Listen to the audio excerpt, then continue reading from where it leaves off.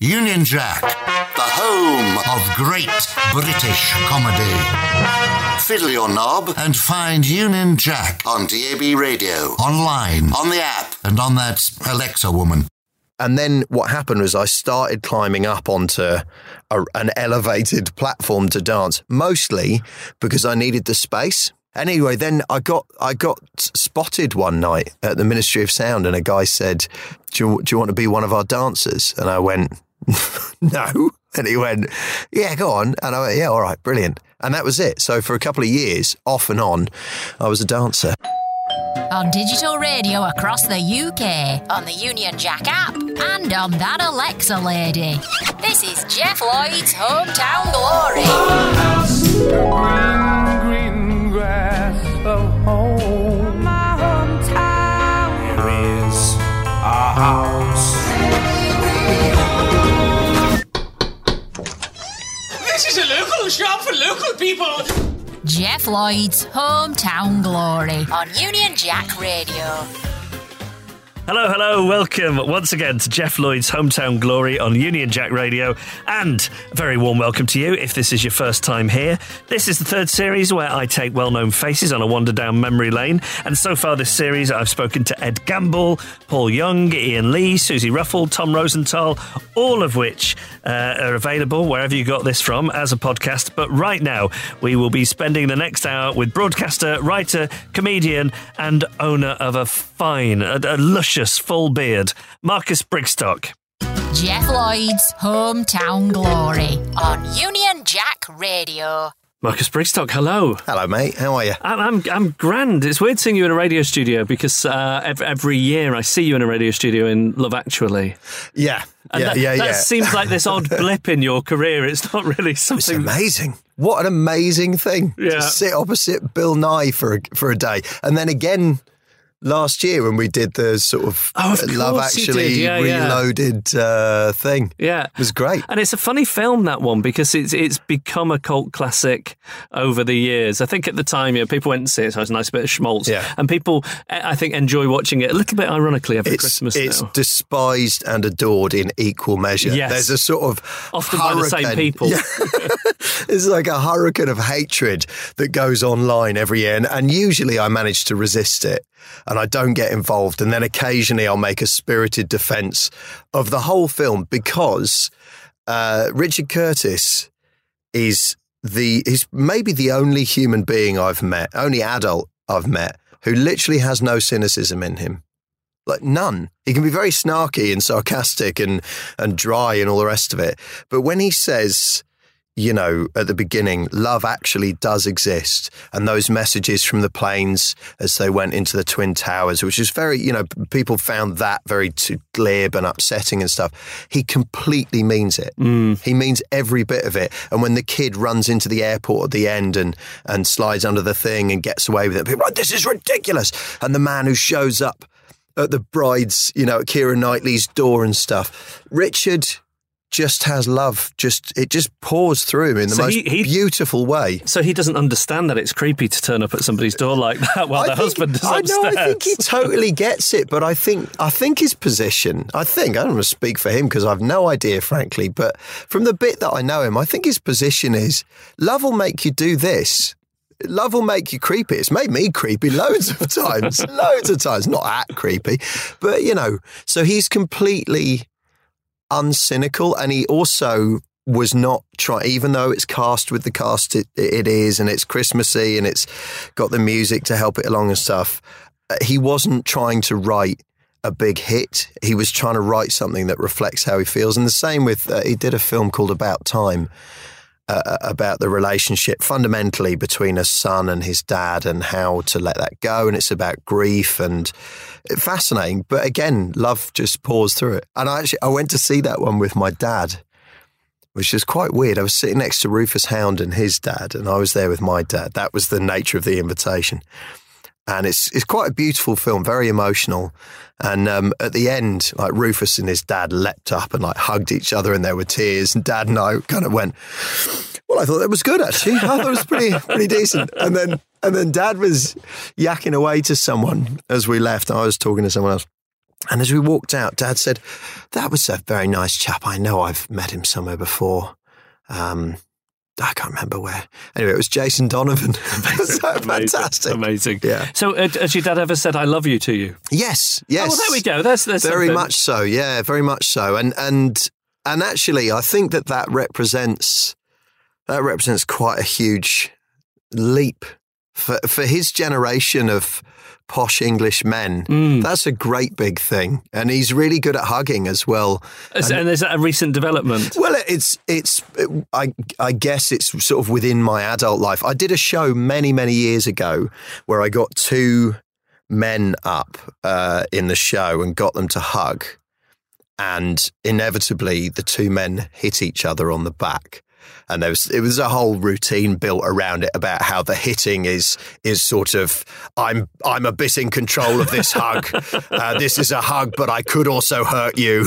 All of this stuff, And I think Dad saw that, and so we laughed about it a lot afterwards. And when we'd hug, he'd say, "No, I mustn't hit you, must I?" So he's great, my dad. We get on. Actually, we get on better and better.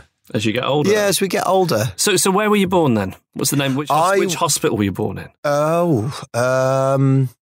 It was in Guildford. It's amazing to me how many people don't know which hospital they were born in. Like, I will, if I'm ever in Manchester, I will take people and say, "That's where I was born, there should be a blue plaque." That's the very room. Yeah. I think it might be a place called Mount Alvernia in Guildford. But I could be wrong about that. Your mother ever commented on whether it was a difficult birth or not? Yes. Oh, so much. Oh, really? I took 10 months to cook. Really? You were a late 10, baby? not 9, yeah. And my sister was a 10 as well. And where do you sit in the order of siblings? So obviously middle child. Right. You? Eldest. All right. Okay. Yeah, good. Yeah. Of how many? Of 3. All right. Yeah, I'm middle of 3. Yeah, I'm pretty sure Mount Alvernia in Guildford. Okay, and the home you went back to, the first house you remember? First house was a place called Finch's Acre in Elstead in Surrey. And do you have any memories of it? Yeah, it was fat. The house was fat, and because it was completely covered in ivy. And the ivy would get so thick that the house literally looked like it bulged, because it thinned out near the top under the edge of the roof, and obviously down towards the bottom it was a bit thinner. So the house, my memory of it is almost I'm sure it wasn't, but almost a green sphere. Right. We basically lived in a sort of James and the Giant Peach. That sounds amazing. Kind of house. Yeah. And what were your parents doing for a living at that time? Mum was a head teacher of a nursery school, which was next door to the house. So, and they'd sort of done it that way so that the kids could use the garden as an outdoor play space. My mum was a brilliant head teacher, really great. So the kids would all come and play and be outside as much as possible in our garden. Which was probably weird for me, but I don't have any memories of being particularly jealous. You probably would have just liked it. Yeah, just loads of kids. Yeah. And I went to that school, so my mum was the headmistress, but I have very few memories of that. Very few. And what about your dad? What was your dad doing for a living? Dad worked for a company called BZW. And they did something clever in the city. Were you one of these people who didn't ever really understand what their dad did for a living? I think in the 70s, no one knew what their dad did unless their dad did a job.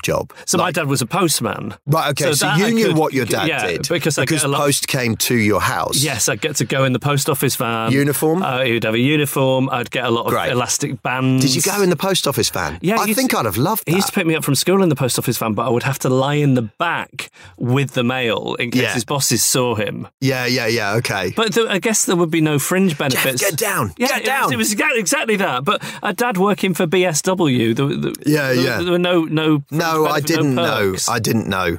I had no idea what he did. I do know that when I was very young, he had a white van with no seats in the back. And in those days, you know, they'd think nothing of that. Was the most fun we could have, was being in the back of that and getting him to go round corners so that we were flung against one wall or the other. This is long before seatbelts were introduced by those meddling lifesavers in Europe, if it was even them. So do you get the impression your dad had just always wanted a van then? He might deep down have always wanted a real job. Yeah. I'm not sure why he had a white van, actually. I should ask him. How on earth did you end up with that? I know he worked for Shell before that, like for the actual garage forecourts of Shell. And I think he did something, it was maybe before I was born, like actually going to the forecourts and something. I mean, it sounds like a vehicle that could be used for armed robberies. He might have simply been an armed robber. I mean, you know, he worked in the city, so in a way, what's the difference? And when you think of being very young, like, so who is around? Do you have pets? Are there aunties or uncles? We had a dog, a Tibetan Terrier, which is one of those very furry things, and you genuinely, if it was still, you couldn't tell which way it was facing. Wow. It was only when it moved. You'd be Yeah. like, aha, front. And what's your relationship with animals like as an adult then? I've got a chameleon. You have a chameleon? I have a chameleon called Roy. Yeah, he's beautiful. He's so beautiful. How much does he roam for? Is he a free range chameleon? He can wander around the house. That's all fine during the day, but he's quite clumsy. For an arboreal creature, he's quite clumsy. But I think, you know, my house isn't a tree. Not yet. So my house... You grew up in a bush. Yeah. My house has, painted shelves and stuff like that. And actually, chameleons are not that good at gripping painted surfaces.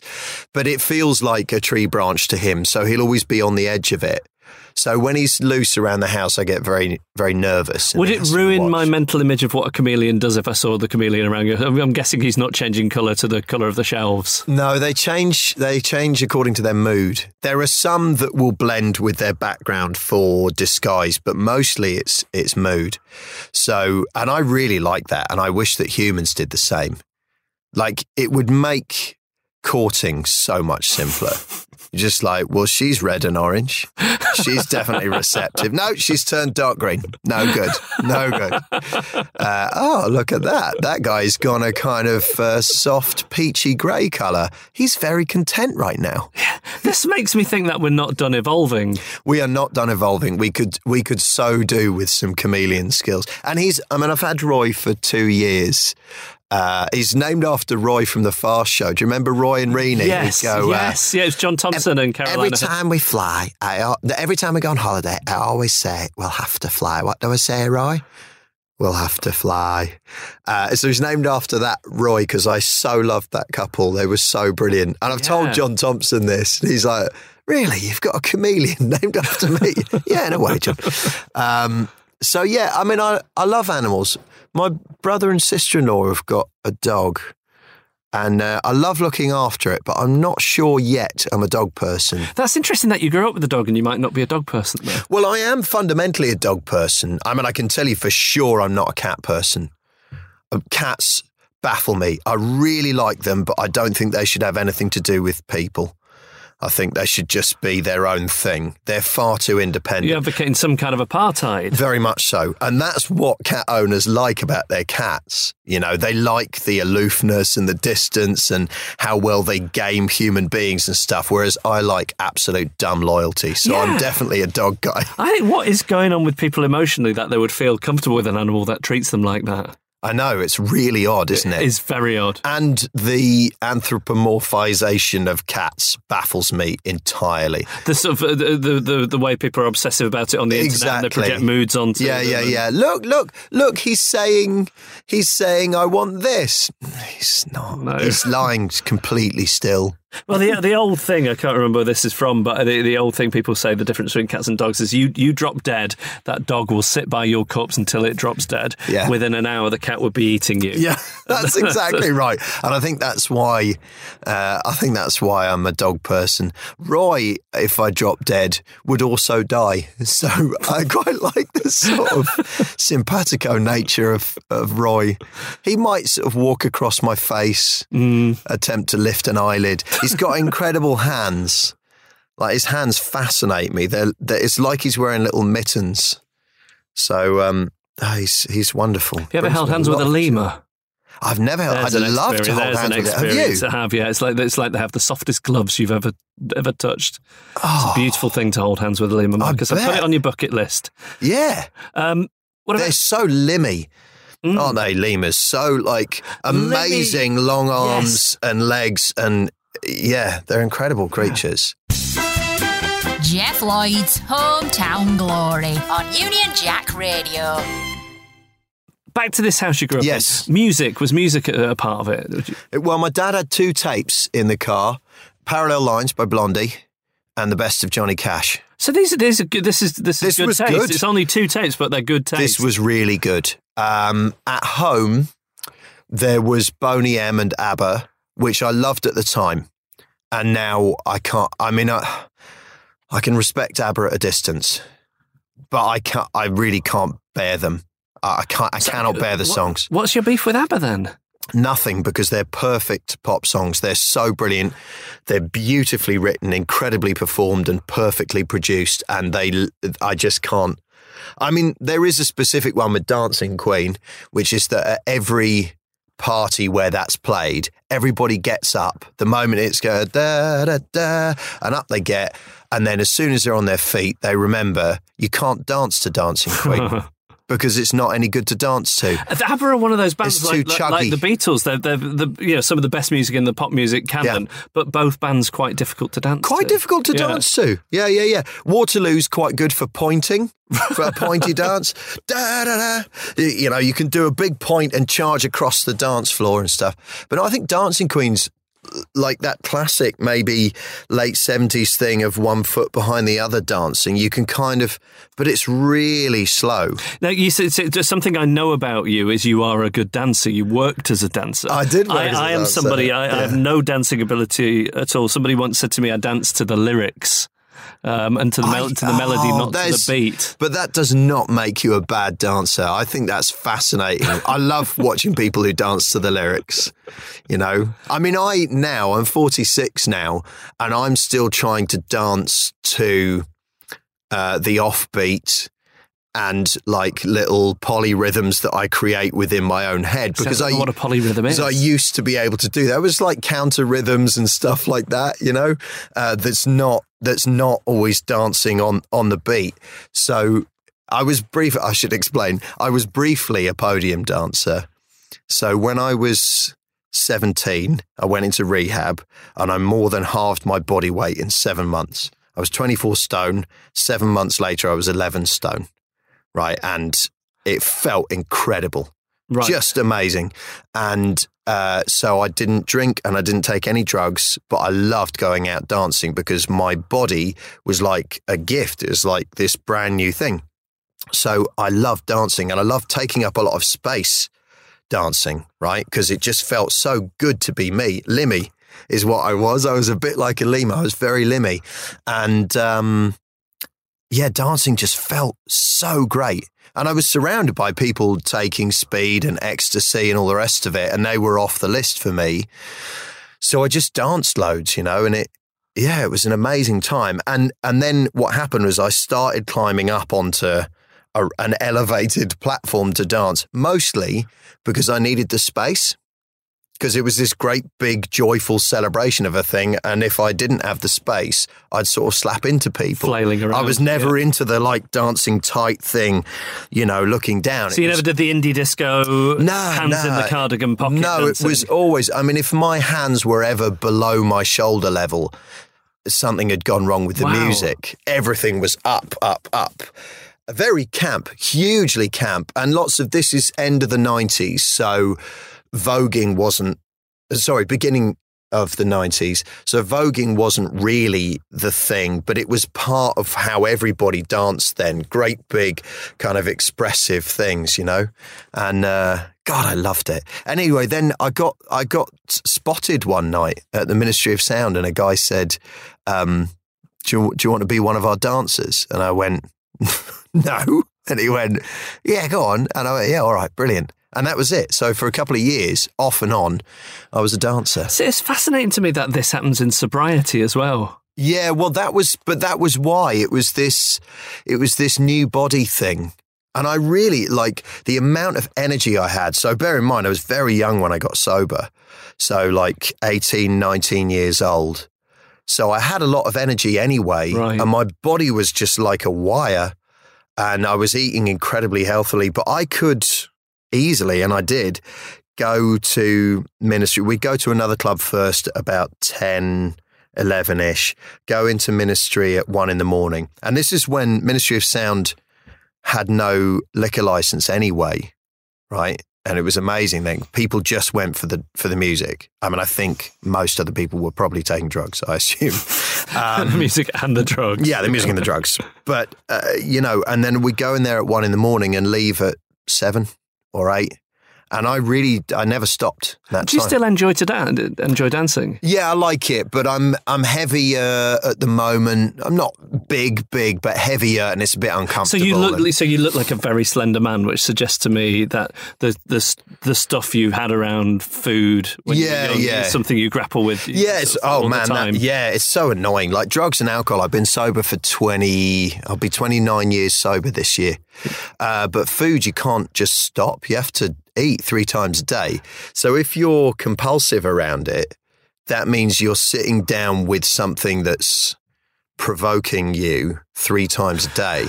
And that is hard. And it's also so difficult because I'm sober. And so I don't drink, and I've got a rule in my head: I don't drink. And I'm not saying it's easy, and I think I have an easier time of it than other people. Simple. But it is simple. But you have to eat. So what? But can you? And food is also, you know, food is one of the very first expressions of love between a mother and a child. Right. Right. So both breastfeeding and then weaning, all of that comes with close associations with love, and then solid food comes with approval. You know, eat up, mummy or daddy made this for you. What a good boy. Doesn't he eat well? All of those kinds of associations. So it's not surprising that a lot of people with issues around addiction, if you scratch the surface, drugs and alcohol, if you scratch the surface about what happened before, there will usually be some food issues in there, whether they're as bad, like mine genuinely nearly killed me. It was as bad as that. It was like way, way, way off the charts. But there are really strong associations between food and love, which most people sanely grow out of. That's the reasonable way to behave. But if you develop a dependency on it, then those messages get dangerously reinforced just by your own behaviour. So can food bring you any joy? Oh, yeah, massive amounts of joy.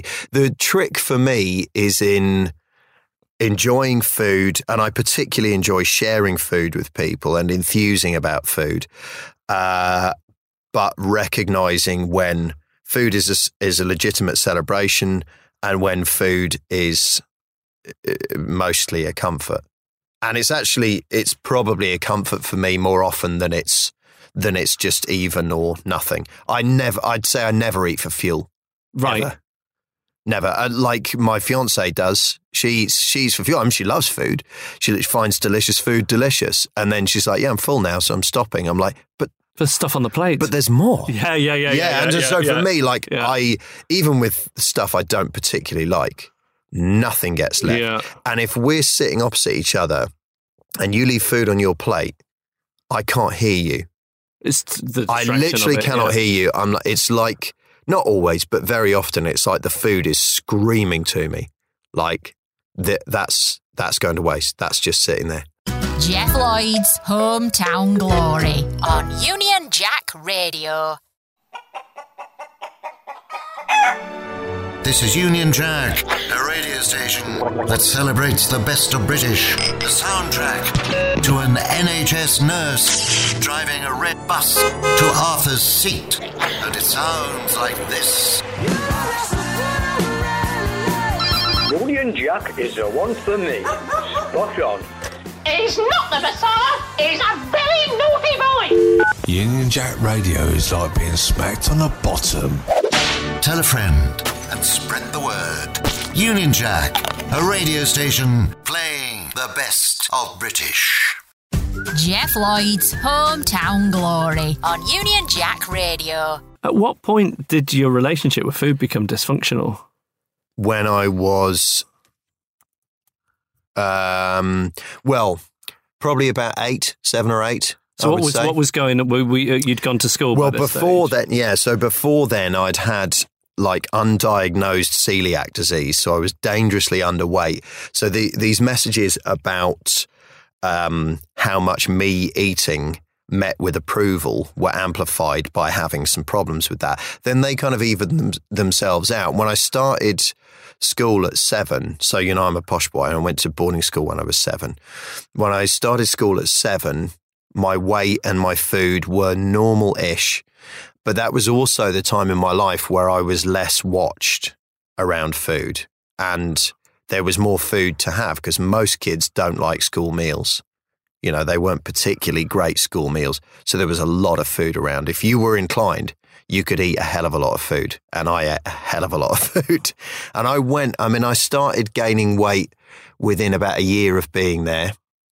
So when I was about 8 or 9, by the time I was 10, it was noticeable and problematic. And by the time I was 11, I'm sort of approximating these ages, but by the time I was 11, it was a source of shame to me that I felt out of control, that I was the fat kid. And, you know, when you're 11, 12 and just hitting puberty, if you're a boy and you've got breasts, which I did have, not cool. Yeah. Really difficult. And, you know, and then, of course, the shame you feel and the embarrassment and the exclusion by being easily the fattest kid in the school means that you're sad. And so you go to the place where comfort is. And then you try and take back control. So then you don't eat at all for a day. And then your brain and body goes into panic, and then you hit it even harder again. And, you know, these are quite normal addictive cycles. But by the time I was sort of 8 or 9, it was already badly out of control. And, you know, my parents were really trying to help. They tried everything within their reach. So how often, when you're at boarding school, it's not a world I know a great deal about. Yeah. How frequent is the contact with your parents? So we would have visits on a Saturday afternoon. So my parents would come on a Saturday afternoon and we'd have a sort of picnic in the boot of the car.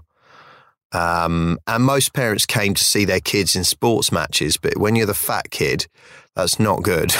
And when, you know, addiction and the rest is starting to make the week at school bad as well. Like it was bad results and bad sport.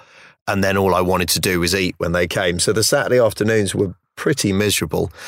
And then my sister, who's older than me, went to boarding school a bit later on.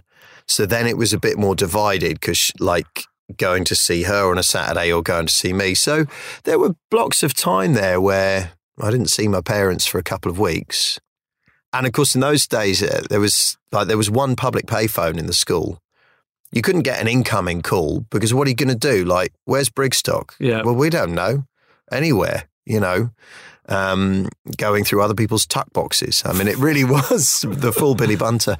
And you might try and make an outgoing call, but it was difficult. So contact was all broken up. How did you go about sort of establishing who you were in the order of things? At school? Yeah.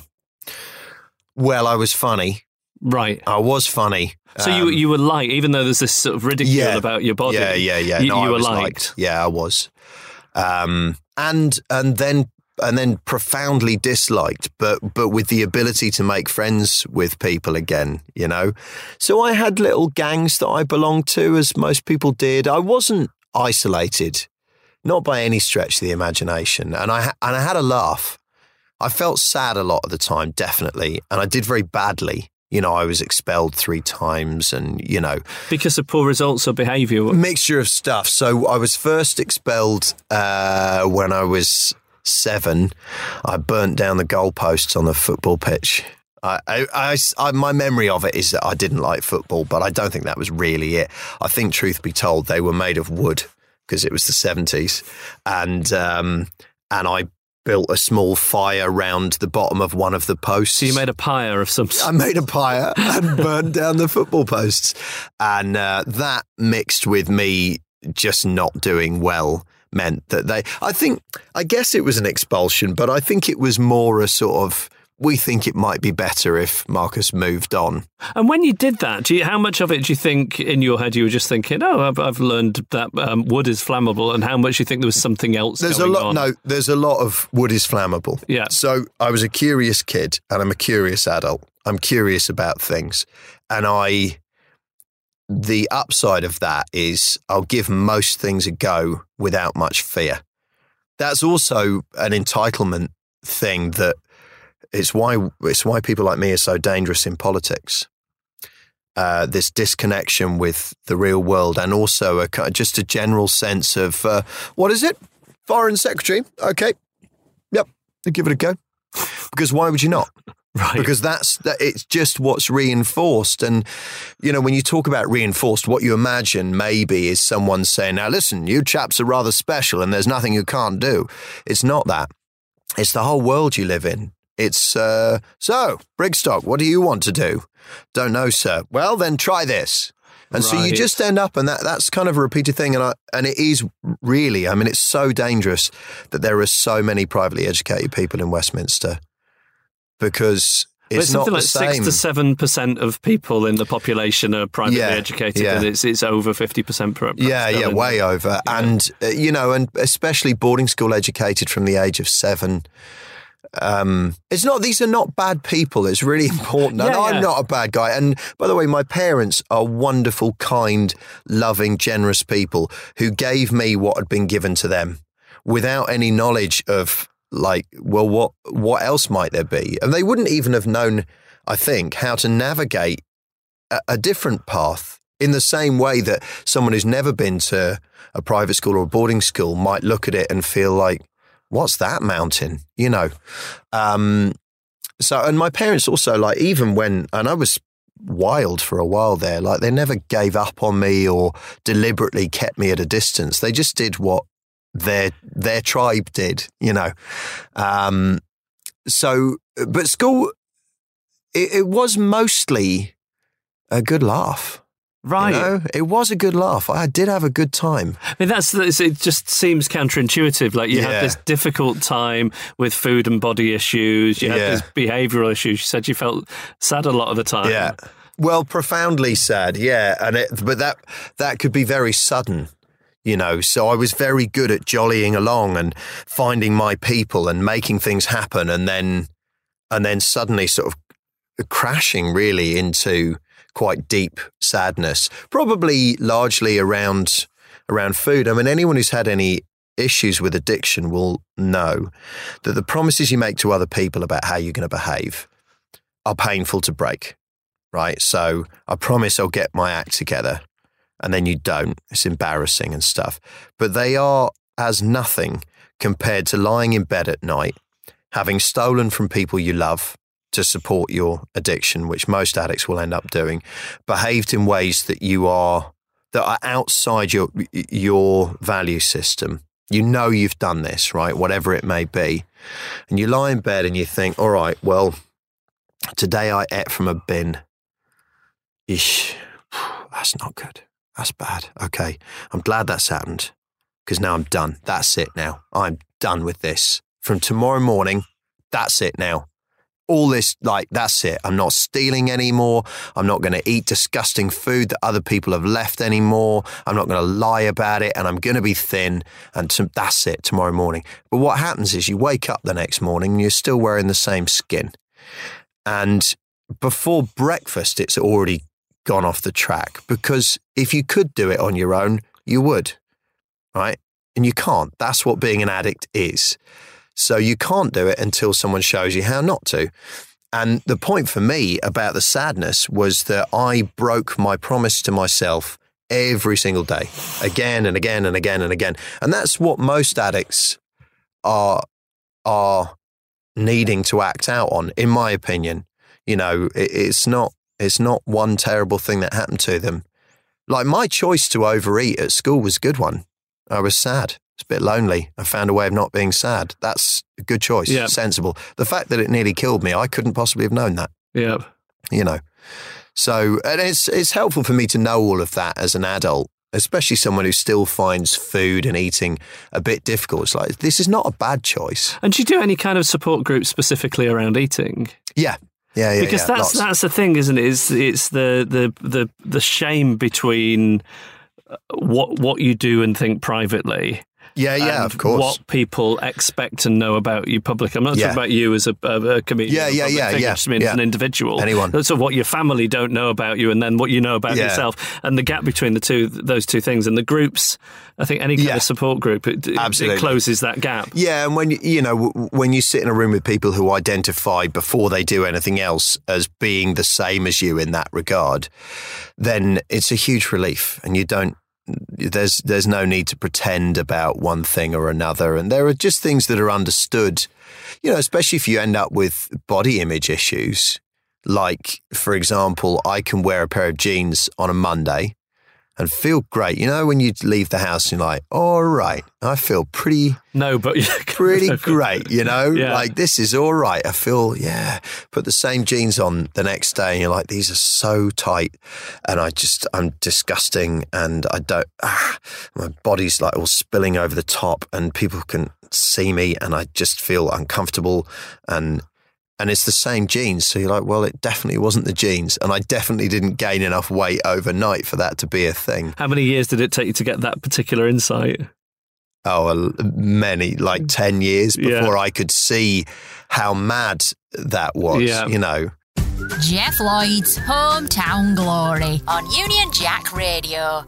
Human beings are insane, aren't we? Yes, of course we are. This thing that we all need to do to survive, how complicated and emotional the issues around that thing are. But look, have you read Sapiens? Yes. Great book. Really This is great, Noah Yuval Harari. Great book, yeah. And it's made a big difference to my understanding of myself in lots of regards. If you look at the evolution of human beings and how long it took us to arrive at where we are, right? If you say that the plot of that is it's a metre, is 1 metre long. It's only in the final centimetre of that metre that we've lived in groups of more than 20 or 30 people really in cities. And suddenly we're like incredibly densely packed. Food is everywhere. Sex is everywhere. The possibility of sex, whether it's actually happening for you or not, is neither here nor there. Right. So there's that. And then if you take that centimetre, it's only the last 1/10 of a millimetre that we've had the internet, which is another game changer, right? So our brains have evolved to interact with each other as best we can in our tribe, to establish dominance within the tribe and for the tribe itself, and for your male hormones to serve a function, a good function, a worthwhile function, and for female hormones to serve a different complementary function, and the male function is complementary to the female function, right? Makes sense if you're wandering around in tribes.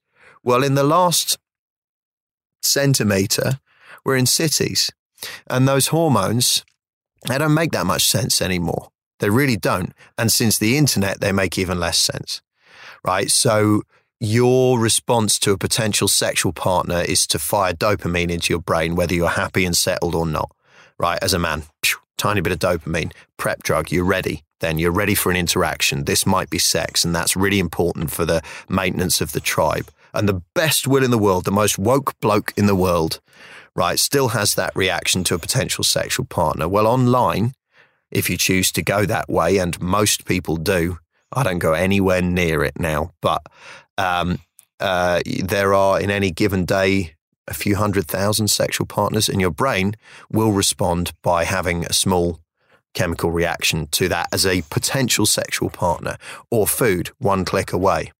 And your tribe is now massive. Your tribe is this vast thing. thousands of people all at once in reality and online. So of course we're mad now. Of course we are. This is such a difficult and brilliant time for human beings. But the good news is, in 10,000 years, we'll be used to it and it'll be fine as long as we haven't been wiped out by climate change. Well, quite. Yeah. By then, we will all be human chameleon hybrids, able to communicate how we feel about what's going on. With lovely little hands. Yeah, with beautiful little mitten hands. So, yeah, it's an exciting and a difficult time. It's a difficult time for an addict in lots of ways. But then, when I first got sober, finding a meeting was quite difficult. It really was. You really had to search for them. Now, I can touch my phone and be somewhere with a group of like-minded people who want help and to help each other and therefore me within 10, 15 minutes. It's pretty great. Well, there we go. There's an upbeat. We've strayed a long, long way from the premise of these interviews, man. But I've enjoyed the chat enormously. While I've got you here, the next thing that's going on for you is some dates of a play. Yes, so I've written a play called The Red, and it's about a sober alcoholic who inherits a wine cellar. His father has died, and he inherits a huge and brilliant wine cellar. And on the day of the funeral, he goes into the cellar and he reads this letter that's been given to him from his dad that says, look, you've got all this wine, but you've also got your sobriety, and I'm hugely proud of what you've managed to do. So sell the wine, it'll bring someone pleasure, and that's the main thing. And there's one bottle from the year of your birth. It's a 1973 Chateau Lafite, and I think you should drink it, and I think you'll be fine. And it's okay if you don't. How do you feel? It's all right if you don't drink it. When you I think love of you that anyway. character in that position, how does that make you feel? Because I feel anxiety just thinking about it as a sober person. It's I'm really proud of what I've written. That's great. I'm really proud of it. It's by far and away the most personal piece of writing I've ever done. And I've cast two brilliant actors in it, Bruce Alexander and his son, Sam Alexander. They're both RSC guys. Bruce was in Touch of Frost for years, and, they're great, great guys. So a real father and son are playing out these roles with each other. And effectively what happens is the dad is in the cellar, through the form of the letter. And every time the son gets close to having the drink, the dad's like, whoa, hang on, not like that. Yeah. Don't drink for that reason. And every time the son is going, I don't drink. This is the point. I don't drink. The dad's like, no, but could you? I mean, maybe you're not the same. You've been sober your whole adult life. How would you know? And the son's like, oh, maybe you're right. Yeah, what the hell? I'll drink it. And the dad's like, whoa, hang on, not like that. And it kind of goes to and fro. And it's been really interesting. I broadcast the play on the radio last year, and this is the first time it's been on stage this year. But people who listened to it had such brilliant reactions, between people that I know who are in recovery from alcoholism, people who drink more than they're wholly comfortable with, but who shouldn't probably stop, and people for whom alcohol is like, yeah, you can drink sometimes. Anyway, it's a great piece of work. Really, and it's really proud. 4 nights in London. 4 nights at the Omnibus Theatre at the end of July, the Omnibus Theatre in Clapham, which, by the way, quick plug, super cool space. It was a library. They shut it, and the people who now run it went, oh, hang on.